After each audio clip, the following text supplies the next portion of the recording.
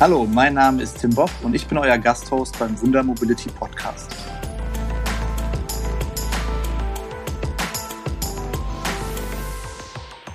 Als Bernstein Group veröffentlichen wir mit Wunder Mobility seit bald 2 Jahren ein monatliches Mobility Policy Brief. Im Fokus stehen alle Fragen rund um das Thema Mobility, Regulierung und Technologie. Durch die Bundestagswahl am 26. September haben wir ein besonderes politisches Jahr. Die Parteien haben kürzlich ihre Wahlprogramme veröffentlicht und kämpfen nun in den nächsten Wochen um die Gunst der Wähler. In einer kleinen Reihe wollen wir Mobilitätsexperten der verschiedenen Parteien zu Wort kommen lassen, um gemeinsam über den zukünftigen Mobilitätsmix im urbanen Raum zu sprechen.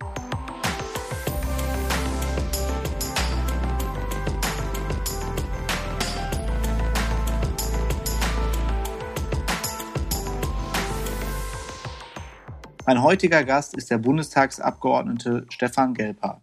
Er ist Verkehrs- und Radverkehrspolitischer Sprecher von Bündnis 90 Die Grünen im Deutschen Bundestag. Im Herbst hat Stefan Gelper seine ersten 4 Jahre, also die erste Legislaturperiode, im Bundestag absolviert.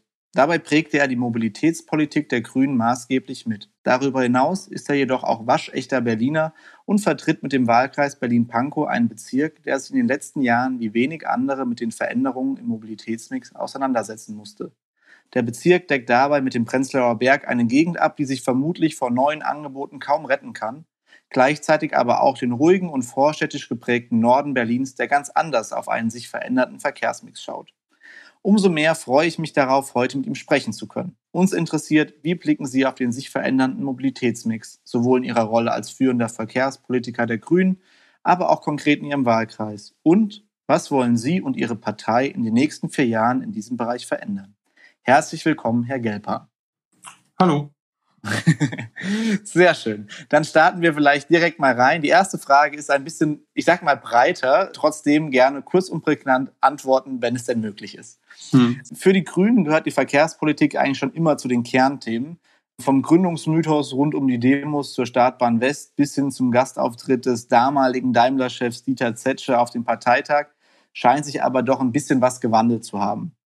Was sind denn mit Blick auf die kommenden 4 Jahre die 3 Schwerpunkte der Verkehrspolitik der Grünen, vielleicht jetzt mal speziell auch aus Ihren Augen heraus? Sage ich sofort, aber ein kleines Vorwort sei mir gestattet. Auf jeden Fall. Die Gründungsgeschichte der Grünen hat so 2 Äste. Ich komme jetzt aus dem Osten Deutschlands und da beginnt die Gründungsgeschichte der Bündnisgrünen in der Tat im Jahre 89, 90. Deswegen kann ich zu den Gründungsparteitagen und dem, was vor 89, 90 war, da habe ich quasi nur Geschichtskenntnis. Das sei vielleicht immer ein bisschen dazu gesagt, weil diese Partei da sehr divers ist. Aber gut, jetzt habe ich mich auch freigequatscht, jetzt direkt zu der Frage. Ich glaube, die ganz wesentlichen Punkte der Bündnisgrünen Mobilitätspolitik werden zum einen sein das Bekämpfen der Klimakrise, das Stichwort Dekarbonisierung des Verkehrs. Das ist jetzt nicht die Verkehrswende, das ist nur die Antriebswende in ganz vielen Punkten, klar. Ja, also 90-95% der CO2-Emissionen im Verkehr kommen zum Beispiel aus dem Straßenverkehr. Deswegen ist das da ein ganz wesentlicher Punkt. Ein zweiter Punkt ist, glaube ich, das Thema Verkehrssicherheit. Ja, da muss ich jetzt nicht viel erläutern, das kennt ja jeder. Wir haben jedes Jahr immer noch rund 3000 Verkehrstote auf den deutschen Straßen. Das ist deutlich zu viel. Und der dritte Punkt ist, glaube ich, die Sortierung, der Umgang mit 2 Punkten. Einmal die Urbanisierung, das heißt immer mehr Menschen wohnen in den Städten, deswegen muss man da auch die Verkehrsströme neu sortieren, neue Angebote zulassen. Und der zweite Trend, der passt da mit rein, ist die Digitalisierung. Das ermöglicht auch auf dem Land neue Mobilitätsformen abzubilden und in der Stadt eben auch das Angebot reichhaltiger zu machen. Ein Stichwort ist da sicherlich Dienstleistung als Mobilitätspunkt. Und für die Stadt, ja klar, muss man ganz klar sagen, das Thema Urbanisierung hängt mit dem Thema Raum zusammen. Das heißt, ganz, ganz viel wird auch über Fußwege, Radwege, Stadtentwicklung zu sprechen sein. So, das war eine halbwegs kurze Antwort. Auf jeden Fall, auf jeden Fall. Und ich glaube, gerade auch auf den letzten Aspekt würde ich gerne noch ein bisschen oder diesen letzten der 3 großen Punkte noch mal ein bisschen eingehen. Vielleicht sagen Sie am Ende auch, nein, mein Wahlbezirk betrifft das gar nicht so sehr. Aber trotzdem kann ich mir gut vorstellen, dass Sie auch als Abgeordneter oder als Wahlkreisabgeordneter in dem Fall ein Stück weit das ganze Spektrum auch an Herausforderungen mitbekommen in Ihrem Wahlkreis. Also eine dichte Innenstadt, die sich wahrscheinlich von Sharing-Angeboten nicht retten kann. Das mögen manche positiv, manche negativ sehen. Dann aber natürlich noch mal mehr auch die Herausforderungen, wie bindet man die äußeren Stadtteile ein, wie bindet man den Pendelverkehr ein, bis hin ja sogar zur Frage, wie bindet man eher das Umland ein. Das trifft sie jetzt vielleicht nicht ganz so, aber natürlich viele andere auch. Und ich will jetzt, ohne das ganz groß zu machen, vielleicht einmal ein bisschen runterbrechen auf die 3 Bereiche. Was sind denn aus Ihrer Sicht die größten Herausforderungen für insbesondere diese dichten Innenstädte, wenn es um diese Aspekte wie Mobilitätsmix, Sharing-Dienste geht? Ja, ich glaube, der erste Punkt, den wir uns da bewusst machen müssen, ja, Sharing kommt, aber es ist bei weitem noch nicht also da wird immer gesagt, weil es da ein paar Scooter auf dem Gehweg sind, dass wir zu viel Sharing hätten. Also kann ich einfach so nicht feststellen. Wir müssen da ein paar Regeln aufstellen, damit die eben nicht auf dem Fußweg rumliegen, und da müssen die Konzepte nochmal nachgeschärft werden. Aber in der Summe muss man sich immer wieder bewusst machen, dass in Deutschland ein paar 10.000 Carsharing-Fahrzeuge rumstehen, aber knapp 50 Millionen private PKWs. So, das sind die Dimensionen. Und deswegen ist da die Sharing-Branche immer noch quasi in den Startlöchern. Der Startschuss ist gefallen, ja, aber da ist noch ein Stück Weg zu laufen. So, da ist noch viel, viel Potenzial nach oben. Wir haben im Prenzlauer Berg oder sagen wir mal im gesamten Berliner Innenstadtbereich Angebote, Leihradsysteme, die da stehen, jetzt auch nicht mehr, auch das war vor 3, 4 Jahren so ein Hype. Ne? Da hatten wir auch immer 10 Anbieter hier in der Stadt. Davon das ist deutlich weniger geworden. Dafür ist das Angebot, glaube ich, trotzdem ist also sinnvoller nachzufragen. Wir haben jetzt letztes Jahr diesen Hype um die E-Scooter gehabt. Da wird man auch sehen, wie sich das dann einpendelt. So, ich glaube, da geht es schon bei den Punkten auch um die Frage, wie bildet man das im öffentlichen Raum ab? So, ich will mal ganz kurz sagen, die meisten Städte in Deutschland sind ja so, dass der größte Teil des Straßenraumes oder des Verkehrsraumes für den Autoverkehr reserviert sind. Also in Berlin zum Beispiel 60%. Dann in Berlin ist sehr reichhaltig gesegnet mit Fußwegen. Das sind dort 30%. Das ist in anderen deutschen Städten teilweise deutlich geringer. Und bei den Radwegen, das sind so circa 3%. Und jetzt haben wir beim Sharing zum Beispiel bei den E-Scootern so, für die ist gar keine Fläche vorgesehen. Auf Fußweg sollen sie nicht, im Straßenbereich also hier Autostraße trauen sie nicht so richtig, also sollen sie auf die 3% Radwege, die häufig gar nicht da sind. So, und deswegen ist diese Raumfrage gerade fürs Sharing an 2 Stellen sehr virulent. Nämlich einmal, wo sollen die Dinger fahren? Und zum anderen, bei Carsharing zum Beispiel, stellt man das zu den normalen anderen Privat-PKWs oder privilegiert man das irgendwie, dass man da Raum schafft, wo nicht nur Carsharing-Fahrzeuge abgestellt werden können. Und gleiches kann man natürlich auch für E-Scooter und Leihfahrräder denken. Ne? So, also das sind, glaube ich, Herausforderungen. Als Punkt mehr vielleicht noch, um das ein bisschen gerade zu ziehen, wir werden um die Neuverteilung des Raumes immer ein Ringen haben in der Stadt, vollkommen klar, weil da will natürlich keiner abgeben. Aber wenn man sagt, dass die Städte immer mehr Menschen aufnehmen, und das ist ja zumindest in den diversen Großstädten noch der Fall, es wird also enger, dann ist der nächste Punkt in deutschen Städten zumindest so, dass man sagen kann, das wird nicht mehr alles funktionieren, über Auto abzuwickeln. Wenn jetzt alle Neuberliner, das sind eine Million in den letzten 15 Jahren, mit einem Auto das hier abwickeln würden, dann würden alle im Stau stehen, einfach nur dauerhaft. So, und das heißt, wir müssen mit einem guten ÖPNV-Angebot, mit mehr Sharing, aber vor allem auch mit deutlich besserem Angebot für Fuß- und vor allem auch für Radverkehr eben die Menschen animieren, sich weiter mobil zu halten, ihre Mobilität voll auszuleben, aber halt auf eine andere Art und Weise von A nach B zu kommen, als immer nur mit dem Automobil. Da, wo Automobilität notwendig ist, Stichwort Betonmischer, Schwerlasttransporte, Rettungsdienste, Feuerwehr, Polizei, auch mal der ein oder andere Handwerker, da wird man sicherlich weiter dieses Auto zurückgreifen müssen, klar. So, aber eben, wir müssen den Leuten es ermöglichen, wirklich zu wählen und auch zu sagen, okay, ich brauche das Auto heute nicht, ist viel geiler mit dem Fahrrad zu fahren. So, und das Gleiche gilt auch übrigens für den ÖPNV. Wenn man ÖPNV hat, der ist ja auch in den Stoßzeiten immer überfüllt. Auch da kann man überlegen, lassen sich da Alternativen bereitstellen, sodass die Leute eben nicht in der Spitzenzeit den ÖPNV nutzen müssen. So, und darum geht's. Und ich glaube, das ist eine der Herausforderungen der Mobilitätspolitik im urbanen Raum in den nächsten Jahren. Aber wenn ich dann das richtig verstehe, oder das kommt ja auch von vielen, die auch aktiv daran beteiligt sind, an der Thematik und der Diskussion, geht es ja vor allem auch um die Frage von Zielkonflikten, also sowohl die wir heute haben, aber die natürlich auch in Zukunft kommen. Also ich finde, ein klassisches Bild ist immer wieder die E-Ladesäule, die irgendwie dann, wo der Stromstecker dann einmal quer über den Fahrradweg geht zum Auto. Das ist vielleicht ein bisschen sehr überspitzt manchmal, aber es zeigt natürlich auch, dass wir diese Zielkonflikte auch in Zukunft ein Stück weit haben werden und ja, damit umgehen müssen. Gibt es da aus Ihrer Sicht eine gewisse vielleicht Hierarchie, aber auch die Frage, wie sollte Politik und wie muss Politik da eingreifen? Oder ist das letztlich eine Frage, die ja die Bürger jetzt mal ganz breit gesprochen für sich entscheiden können?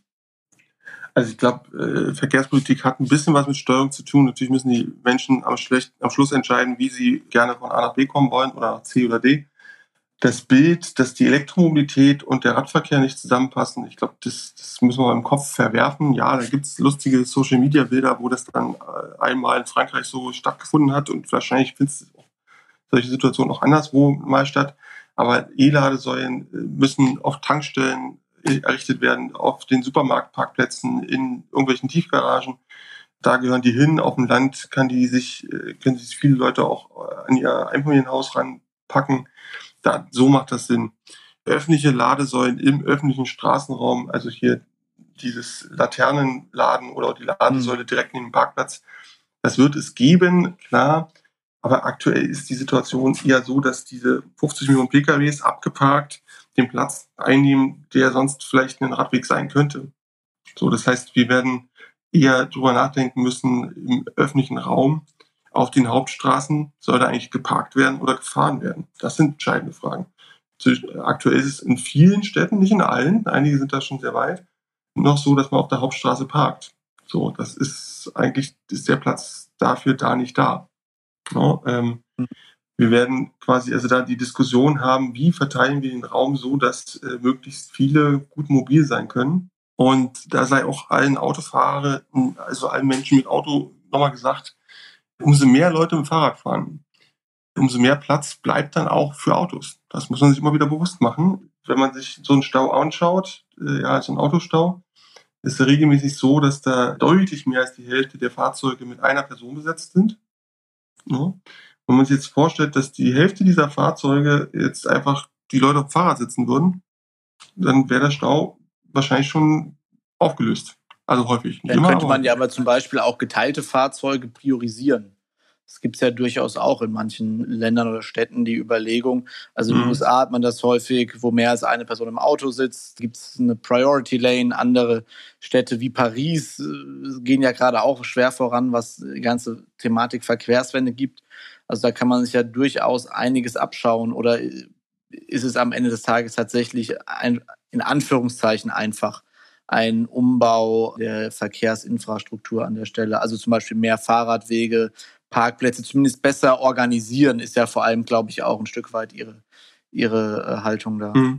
Also Priority Lane geht immer von ganz vielen Fahrspuren aus, wo man eine dann umwidmen kann.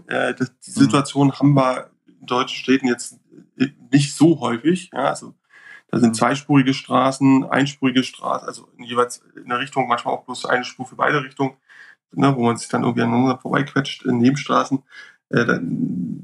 So bei Hauptstraßen, dass man da so Fahrbahnen priorisiert, ist dann eher für Busse und Taxispuren. Da würde ich jetzt aber im Zweifel jetzt nicht auch noch Privatautos drauf lassen, weil dann automatisch eben der ÖPNV und das Taxi langsamer werden.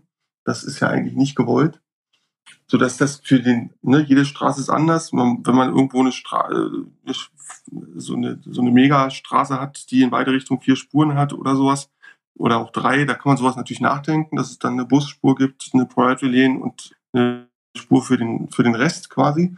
Aber das wird jetzt nicht der Standardfall sein. Deswegen muss man im Verkehr, glaube ich, immer mit berücksichtigen, worüber redet man. Wenn man dann über eine einzelne Straße was machen kann, ist es schön. Aber als Gesamtbild für die deutsche Mobilitätspolitik in den Städten, glaube ich, taugt es jetzt eher nicht. In Deutschland ist es auch schwierig, aktuell für die Kommunen Verkehrswende zu machen. Auch das sei mal gesagt, eine Fahrradstraße einzurichten, also eine Straße, wo der Fahrradverkehr Priorität hat oder gar allein sie nutzen darf. Das ist immer noch mit der Straßenverkehrsordnung nicht so ohne weiteres möglich, dass da die Kommune sagt, hey, die Straße, die passt doch, die machen wir mal.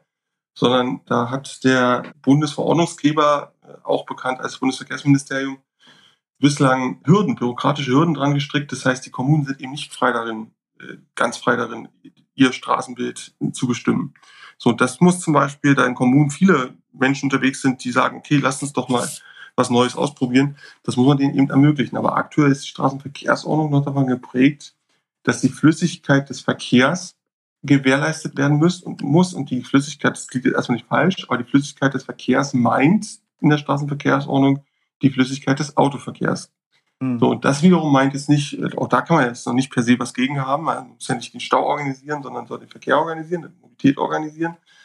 Aber das meint dann eben die Priorisierung des Autoverkehrs gegenüber Fußverkehr, Radverkehr und so weiter. Und das wiederum ist ja schon eine politische Frage, ob man das so will. Und da kann man durchaus mit guten Gründen, Stichwort Schulwegsicherheit, Stichwort, wie verteilst du den Straßenraum, wie machst du Verkehrsraum sicher, zu anderen Lösungen kommen. Aber in der aktuellen Gesetzgebung ist es so verankert. Und das macht es den Kommunen wahnsinnig schwer, Verkehrswende zu organisieren. Das finde ich einen ganz spannenden Aspekt, weil ja gerade Mobilitätsdienstleister und auch wir begleiten da ja viele auf diesem Weg, in den deutschen Städten Fuß zu fassen, natürlich immer mehr vor die Herausforderung gestellt werden. Ich glaube, jetzt das Personenbeförderungsgesetz war da auch nochmal ein sehr eindrückliches Beispiel, dass immer mehr Verantwortlichkeit, Entscheidungsgewalt vom Bund oder auch von der Landesebene die Städte direkt gestalten dürfen. Und das ist jetzt sicherlich noch nicht in der Frage, wo baue ich wie Straßen an der Stelle vielleicht, ja, oder wie organisiere ich das um, aber also beim Personenbeförderungsgesetz war die ganze Thematik Rückkehrpflicht, Preisgestaltung und so weiter, all das, was jetzt in Städtehand sozusagen übergeht, würden Sie dann durchaus dafür plädieren, da oder vielleicht auch als Grüne in Anführungszeichen noch mehr Subsidiarität, noch mehr an die Städte abzugeben, weil die vielleicht am besten wissen, was vor Ort notwendig ist? Oder sollte es gewisse Leitlinien auch bundeseinheitlich da geben? Also auch letztlich für solche Anbieter, damit es da eine gewisse auch Planungssicherheit einfach gibt. Ja, da muss man eine Unterscheidung vornehmen in die Infrastruktur und dann die Nutzung der Infrastruktur. Bei der Infrastruktur, finde ich, sollten die Entscheiderinnen und Entscheider vor Ort wirklich auch frei entscheiden können. Also was ist eine Fahrradstraße, was ist keine Fahrradstraße. Überall dort, wo ja letztlich Unternehmen mit auf den Plan treten, glaube ich, braucht es für die Unternehmen schon eine gewisse Rechtssicherheit, aber auch für die Kommunen. Wenn die Kommunen da zum Schluss durch Richterrecht, also durch Gerichte erfahren, was jetzt verhältnismäßig ist und was jetzt eben geht oder nicht geht, ist das, glaube ich, für alle Beteiligten schlecht. Für die Unternehmen, die keine Planungssicherheit haben, für die Kommunen, die da ja einfach unsichere Wege beschreiten müssen. Deswegen ist da, glaube ich, sehr, sehr gut, da einen Regelungsrahmen zu definieren. Wir haben ja gesagt, die Kommunen brauchen dann Baukasten, aus denen sie frei heraus auswählen können, wie will ich vor Ort mir die Mobilität zusammenstricken, weil auch jede Kommune anders ist. In der einen Kommune, in der einen Gemeinde gibt es kein Taxi mehr, weil sich das nicht gerechnet hat oder der Taxifahrer irgendwann in Rente gegangen ist und da keiner nachgewachsen ist. In der anderen Kommune, meistens dichte Innenstädte, ist es so, dass da auf einmal unglaublich viele neue Pooling-Dienste auf den Plan treten und da alle ihr Geschäft machen wollen und man aber eigentlich da das Gefühl hat, hey, in der Innenstadt brauche ich die gar nicht, ich bräuchte die am Stadtrand. Und auch da muss der quasi als Kommune irgendwie handlungsfähig sein, um nicht den ÖPNV, den man mit Geld bezuschusst, dann leerlaufen zu lassen und aber für die Mobilität der Bevölkerung nichts zu gewinnen. So, und diese unterschiedlichen Herausforderungen, die die Gemeinden dazu bewerkstelligen haben, die muss man ja alle mit diesem Gesetz, dem Personenbeförderungsgesetz, irgendwie begegnen und deswegen brauchst du da einen Baukasten. Und das war quasi das Ziel, was wir als Grüne da hatten in der Findungskommission, halt klar zu machen, die Kommunen sollen das regeln können, die Unternehmen sollen wissen, welche Regelungsoptionen die Kommunen haben, damit sie eine gewisse Planungssicherheit haben und das Ganze muss rechtlich klar und halbwegs einfach sein. So, wir wollten vor allem aber auch diesen unsicheren Rechtszustand, der existiert hat, beenden, weil ja die ganzen neuen Mobilitätsdienstleistungen regelmäßig auf einer sogenannten Erprobungsklausel, die zeitlich befristet waren, funktioniert hat. Und das war, glaube ich, für die Kommunen auch komisch. Das hat auch jede Kommune dann anders gemacht, hat das befristet, hat das mal verlängert, einige haben das gar nicht gemacht, einige haben sogar irgendeine gemischten Form da entwickelt und da sogar richtige Zulassung erteilt. Und diesen Zustand, wo alles irgendwie komisch war und man das Gefühl hatte, es wird jetzt alles demnächst vor Gericht ausgetragen, das wollten wir nicht. Und deswegen haben wir bei diesem Personenbeförderungsgesetz auch mitgemacht. Auf der anderen Seite wollten wir vermeiden, dass die teilweise prekären Beschäftigungsverhältnisse im Taxigewerbe jetzt noch mehr unter Druck gesetzt werden. Im Gegenteil, wir wollten das eigentlich verbessern, dass da zum Beispiel die schwarzen Schafe, die es da ja häufiger mal gibt im Sinne von Steuerhinterziehung und so weiter, dass das nicht mehr passiert und dass auf der anderen Seite über die Mietwagen-Services, die da teilweise in den Markt gedrängt sind, eben nicht die Standards immer weiter abgesenkt werden. Und das hatten wir, und das ist natürlich so ein bisschen eine eierlegende Wollmilchsau, ne? Aber ich glaube, wir haben da gefühlt das hinbekommen, dass zum Schluss keiner so richtig zufrieden war und alle trotzdem das als Schritt begriffen haben. Und dann ist es gar nicht so schlecht. Und jetzt muss man halt gucken, ich glaube, dieses Gesetz wird in 1-2 Jahren wieder angepasst werden müssen, um da nachzujustieren. Aber ich glaube, es ist deutlich, deutlich besser als das, was Herr Scheuer da vor 2 Jahren vorgelegt hat. Und wir werden sehen, wie es sich auswirkt. Ich habe wahrgenommen, dass in der Taxibranche nicht alle zufrieden waren, weil sie natürlich am liebsten das Mietwagengewerbe unterbunden gesehen hätten und neues Poolinggewerbe und so weiter. Ich habe beim Pooling gehört, dass die sehr froh darüber waren, dass es jetzt eine Rechtsgrundlage gibt, dass man das im Detail aber hätte auch noch was mehr oder anders vorstellen können. Und auch im Mietwagenbereich, glaube ich, da war ein Unternehmen nicht so glücklich. Aber so ganz im Wesentlichen haben auch die Mehrzahl der Mietwagenunternehmen jetzt nicht hier empört angerufen und gesagt, das geht ja gar nicht, sondern arbeiten jetzt damit. Ja, Das ist jetzt so der Stand, den ich aktuell wahrnehme. Man muss aber das fand ich ein bisschen befremdlich. Vom BMVI, also vom Verkehrsministerium, ist das durch. Ich glaube, man muss da vom ersten Tag an evaluieren und dabei sein und dranbleiben und sich anschauen, wie sich das auswirkt. Und das wirklich wissenschaftlich im Prinzip mit begleiten lassen und zu gucken, wo man da im Zweifel doch nochmal nachjustieren muss. Also es ist spannend, was Sie sagen, weil das natürlich auch das ist, was quasi die Wirtschaft außenrum beobachtet. Zum einen das, und ich glaube, das ist schon ein Erfolg, man überhaupt endlich an diese ganzen Themen rangeht, wie Pooling, wie Mietwagen und so weiter. Natürlich gibt es da im Einzelnen immer solche und solche Stimmen, aber die größere Frage ist ja letztlich auch, und das denke ich, merkt man auch bei den Städten und Kommunen, die immer selbstbewusster und mehr auch versuchen, das ein Stück weit zu steuern. Die Frage, was ist eigentlich in Zukunft ÖPNV? Also es ist ja traditionell U-Bahn, Busse, auch die Taxen. Werden da in ihrer Zukunft auch zum Beispiel so nachfrageorientierte, also On-Demand-Shuttles dazukommen? Sind solche Dinge aus Ihrer Sicht auch denkbar? Also ich glaube, wir haben eine Aufgabe zu bewerkstelligen, und zwar beginnen wir im ländlichen Raum. Das führt mich zu interessanten Fragen. Wir haben im ländlichen Raum aktuell einen ÖPNV, der besteht häufig in der Regionalbahn, wenn sie denn da ist. Das ist sehr unterschiedlich in Deutschland. Wir haben einzelne Gebiete, wo es nur Schülerbusse gibt und ab und zu gibt es so Bürgerbusse oder sowas. Und das ist es dann manchmal schon. In diesem Bereich, wenn man da wirklich mal ÖPNV hinstellen wird oder will, wird man nicht umhin kommen, über neue Angebote nachzudenken. Weil jetzt quasi einen großen Bus da langfahren zu lassen nach Fahrplan, wo dann regelmäßig ganz wenig Leute nur drin sitzen, das bringt keinen Punkt. Sondern da kann ein guter Anwendungsfall von ÖPNV auf die On-Demand eben stattfinden. So, und durch Digitalisierung, dadurch, dass die Menschen dann mit einem Smartphone sagen können, jetzt brauche ich ein bestimmtes Mobilitätsangebot, wird man dann lernen, wo das funktioniert, wie das funktioniert. Das wird nur gehen mit Zuschüssen der öffentlichen Hand, zumindest Stand jetzt. Ne? Auch da, wer weiß, wo es uns noch technologisch so hinbringt. So, wenn man jetzt in den Stadtraum reintritt, dann ändert sich ein bisschen das Bild, weil viel mehr Beförderungsfälle da per se stattfinden, weil einfach mehr Menschen auf einem Haufen sind. Auch da gibt es auch nochmal dann in den größeren Städten die Innenstadt und dann so ein bisschen die Ballungsräume. Und da wird's spannend sein. In der Innenstadt selbst wird es häufig den Bedarf nach On-Demand vielleicht geben, muss man schauen, wie weit dann aber dort Da brauchen wir Gefäße, die gut gefüllt sind, damit eben diese Entlastungswirkung, die ein Bus, die eine U-Bahn, die eine Straßenbahn bringt, eben auch eintritt. Wenn man sich jetzt vorstellt, dass da sehr, sehr viele Kleinbusse unterwegs sind oder noch gar PKWs, die dann da Beförderungsfalle absolvieren, das hat dann vielleicht nicht das Verkehrswendepotenzial ausgereizt. Muss man sich anschauen. Im Ballungsraumbereich kann das aber schon eine sehr, sehr große Rolle spielen, weil, wenn wir uns ehrlich machen, eine Straßenbahn in Deutschland zu bauen oder gar eine U-Bahn dauert richtig lange, und es gibt auch in Ballungsräumen häufig einen Grund, warum der Bus dann dort nicht so häufig fährt, weil sich auch das eben wirtschaftlich nicht so gut darstellen lässt. Und dort kann eben On Demand eine Lücke schließen. Einfach eine Lücke schließen, eine Angebotslücke schließen und ÖPNV deutlich attraktiver machen.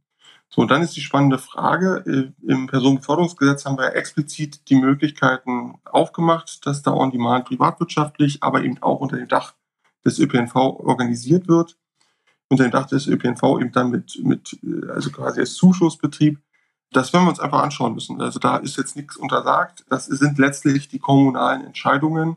Und ich glaube, das ist auch ganz, ganz schlau, so das so durchzuspielen. Wenn da was eigenwirtschaftlich sich darstellen lässt, dann warum soll man es dann bezuschussen?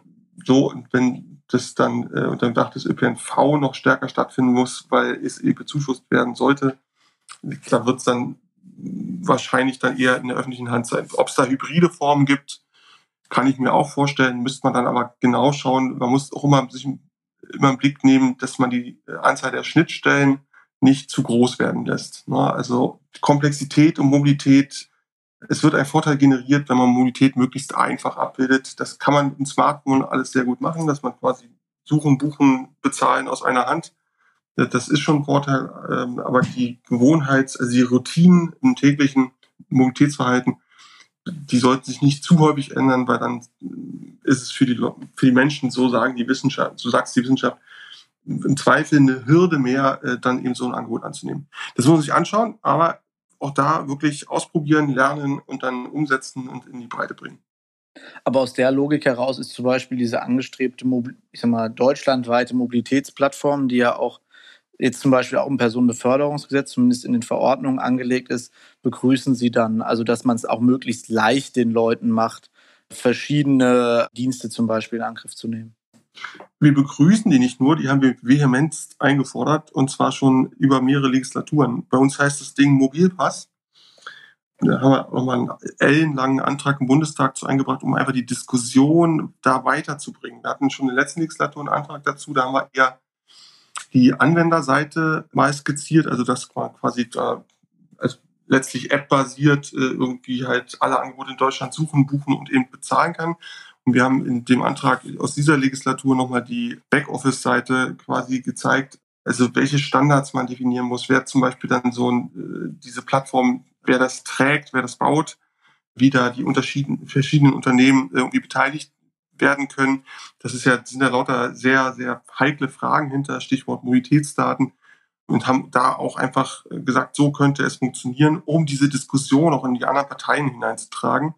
Und ich glaube, es ist ein Erfolg dieses Antrages, dass wir jetzt im Personenbeförderungsgesetz zumindest angedeutet haben, dass es sowas braucht. Ja, und dass auch die Bundesregierung jetzt mit sehr zögerlichen, zaghaften Schritten, Stichwort Datenraum, Mobilität, sich diesem Thema nähert und öffnet. So, weil das ist überfällig. Also Finnland macht es vor, was man da einfach als Angebotsexplosion hat, was da geht. Und Deutschland rühmt sich immer, die Mobilitätsnation in Europa zu sein. Das mag, was Autoproduktion angeht, stimmen. Was Bahnproduktion angeht, da gibt es schon gute Konkurrenz.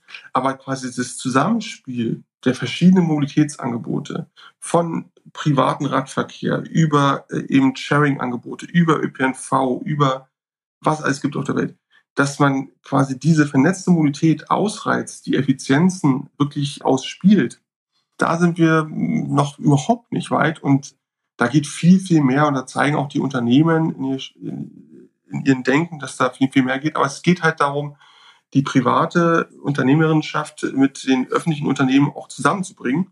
Und da gibt es natürlich, Stichwort Konkurrenz, auch Befindlichkeiten, vollkommen klar. Das macht sich beim Thema Mobilitätsdaten wird das super deutlich. Ja, also keiner will seine Daten so richtig teilen und das hat die EU Gott sei Dank gesagt, dass man diesen Zustand beenden muss, so dass wir auch da Schritte nach vorne kommen. Und natürlich ist das sensibel, vollkommen klar. Aber wenn man wirklich einen Mobilitätsmarkt etablieren will, wo man wirklich als Fahrgast auf diese Vielfalt der Angebote zurückgreifen kann, dann muss man ja erstmal davon erfahren. Dazu müssen dann zumindest ein gewisser Teil der Daten eben auch zur Verfügung stellen, weil sonst, wenn ich dann als Berliner in Stuttgart unterwegs bin, woher soll ich denn wissen, was da für ein Mobilitätsangebot existiert, wenn mir das nicht irgendwie dargereicht wird und ich will vorher kein Stuttgart-Buch lesen müssen. Das muss wirklich einfach auf dem Smartphone stattfinden. Ich habe nicht die Zeit, die Menschen wollen mobil sein, wollen sich aber auch nicht so unbedingt bis ins Detail mit jeder Mobilitätsnuance auseinandersetzen müssen. Und nur um das mal zu verdeutlichen, dass es jetzt nicht kein Hirngespinst ist. Berlin und Brandenburg sind sehr, sehr luxuriös, was das ÖPNV-Angebot angeht, was die Transparenz angeht. Ne? Wir haben nämlich nur 60, 70 Tarife, weil wir einen Verkehrsverbund haben. So. Aber es sind halt auch in Berlin und Brandenburg schon 60, 70 Tarife. So, da kann man schon ein kleines Studium vielleicht nicht, aber so, da kann man schon ein bisschen Zeit mit verbringen, das alles nachzuvollziehen. Und das ist nicht mehr nötig. So, und dass das aber nicht mehr nötig ist, das muss man organisieren. Und wenn ich jetzt aus Stuttgart nach Berlin komme und mir erstmal die BVG oder die VBB-App runterziehen muss und dann irgendwie so, das bringt es halt auch nicht. Das muss alles viel, viel leichter sein und das ist möglich und da müssen wir ran. Hervorragend.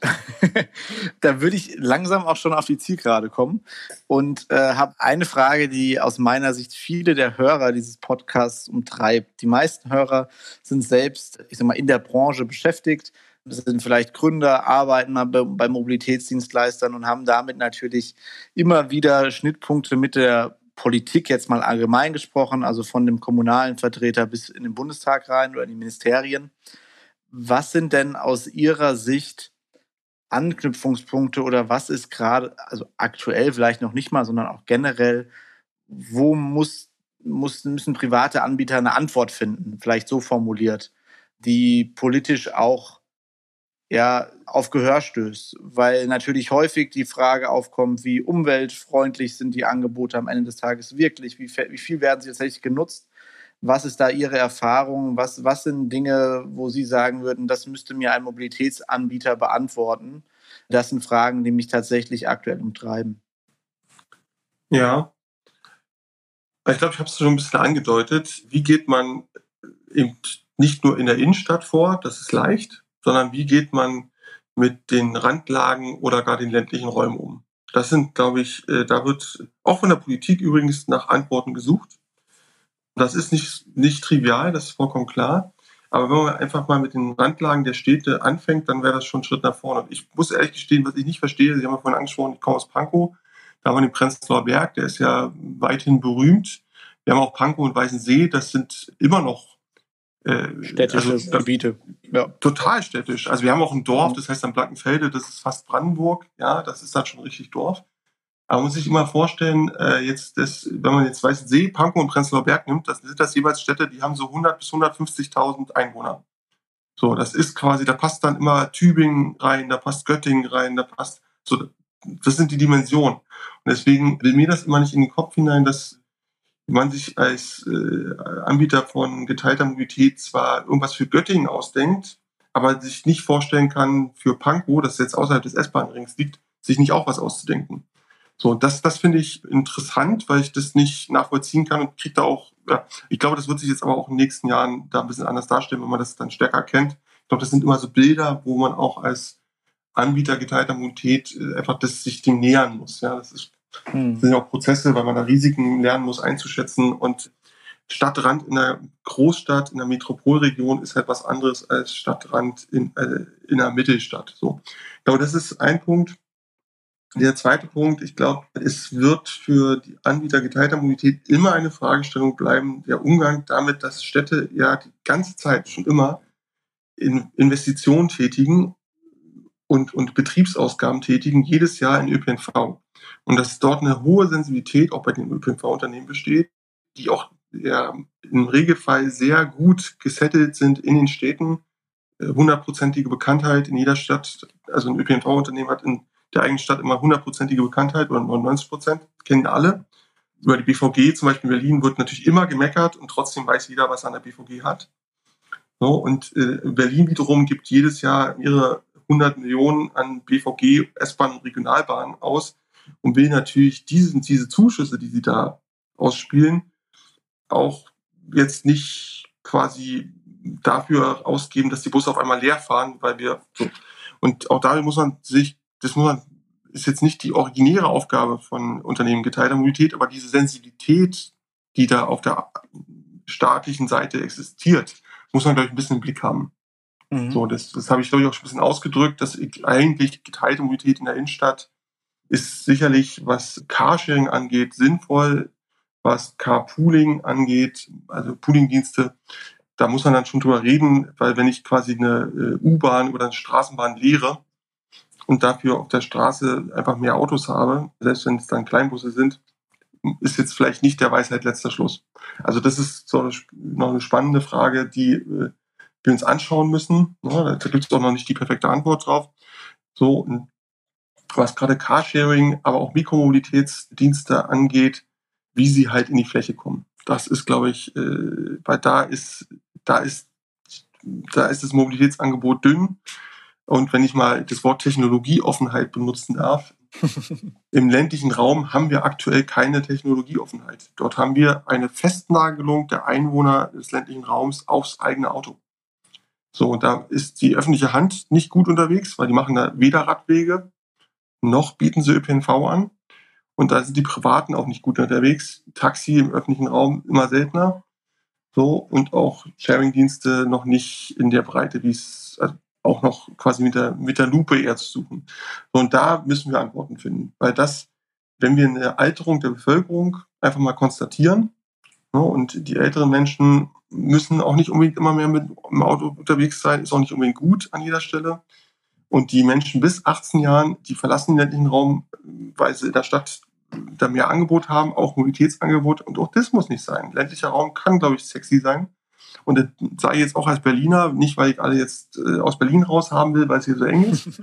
Ich mag das eigentlich ganz gern so. Aber trotzdem nehme ich natürlich auch wahr, dass es jetzt nicht gut ist, wenn wir Schwarmstädte produzieren, wo dann alle mal für ein Jahrzehnt in eine Stadt kommen, die Stadt dann unglaublich anfängt zu rödeln, um Infrastruktur auszubauen und neue Wohnungen zu bauen. Und dann kommt der nächste Trend und alle ziehen in den ländlichen Raum und dann haben wir auf einmal leere Städte, wo dann Wohnungen wieder abgerissen werden und so. Hatten wir alles in Berlin, ja, und insbesondere in Ostdeutschland. Und das müssen wir gucken, dass wir da eher ein bisschen eine Verlässlichkeit reinkriegen in den Mobilitätsangeboten, auch in den kulturellen Angeboten. Das ist eine grundsätzliche Frage, die da dahinter steckt. Wie betreibt man Stadtentwicklung? Wie betreibt man die Entwicklung des ländlichen Raums?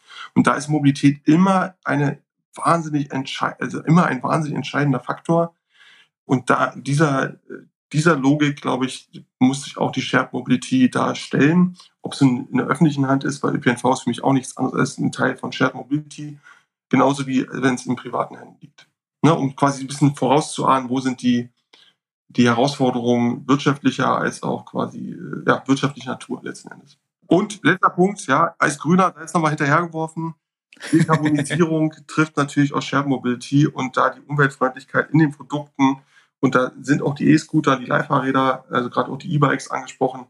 Das muss natürlich alles reparierfähig, recyclingfähig und langlebig sein, damit das Sinn macht. Und idealerweise wird es emissionsfrei betrieben. Und wenn wir uns ehrlich machen, 2030 muss jedes neu zugelassene Fahrzeug da werden auch die anderen Parteien, die werden heute noch was anderes sagen. 2028 werden sie alle wird spätestens eingesehen haben, da ist die Frage, ob man es dann noch schafft. Jedes einzelne Fahrzeug, was dann neu zugelassen wird im Pkw-Bereich und im Kleinbusbereich, wird dort dann emissionsfrei sein müssen. Ja, auch das ist ja eine Herausforderung. Wenn man da sich heute als Sharing-Unternehmen schon ein bisschen darauf einstellt, hat man, glaube ich, hinten raus Wettbewerbsvorteil. Heißt nicht, dass die ganze Flotte heute bei den Sharing-Fahrzeugen schon elektromobil sein muss. Das sage ich damit nicht. Dafür gibt es viel zu viele Anwendungsfälle, die da noch nicht damit abzubilden sind. Mhm. Und Sharing ist ja per se schon ein bisschen ökologischer als jetzt das private Fahrzeug. Aber da ist eine Herausforderung, auch für die Branche, vollkommen klar. Herzlichen Dank. Das ist auf jeden Fall sehr viel Input und ich finde es spannend. Sie haben gesagt, ÖPNV ist auch Teil der Shared Mobility. Das ist eigentlich, finde ich, eine ganz gute Zusammenfassung, wie auch alle zusammenarbeiten sollten am Ende des Tages. um dann bestmöglich natürlich auch die verschiedenen Räume, Innenstadt, Außenbezirke, Land tatsächlich auch abdecken zu können, weil, genau wie Sie gesagt haben, ich glaube auch es ist genug Platz für neue Lösungen und um da auch alle richtig bedienen zu können. Und ich bin gespannt darauf, ja, wie da die nächsten 4 Jahre und darüber hinaus auch werden, sowohl politisch, aber auch, was sich in den verschiedenen Industrien da tut. Herzlichen Dank Ihnen. Sehr gerne.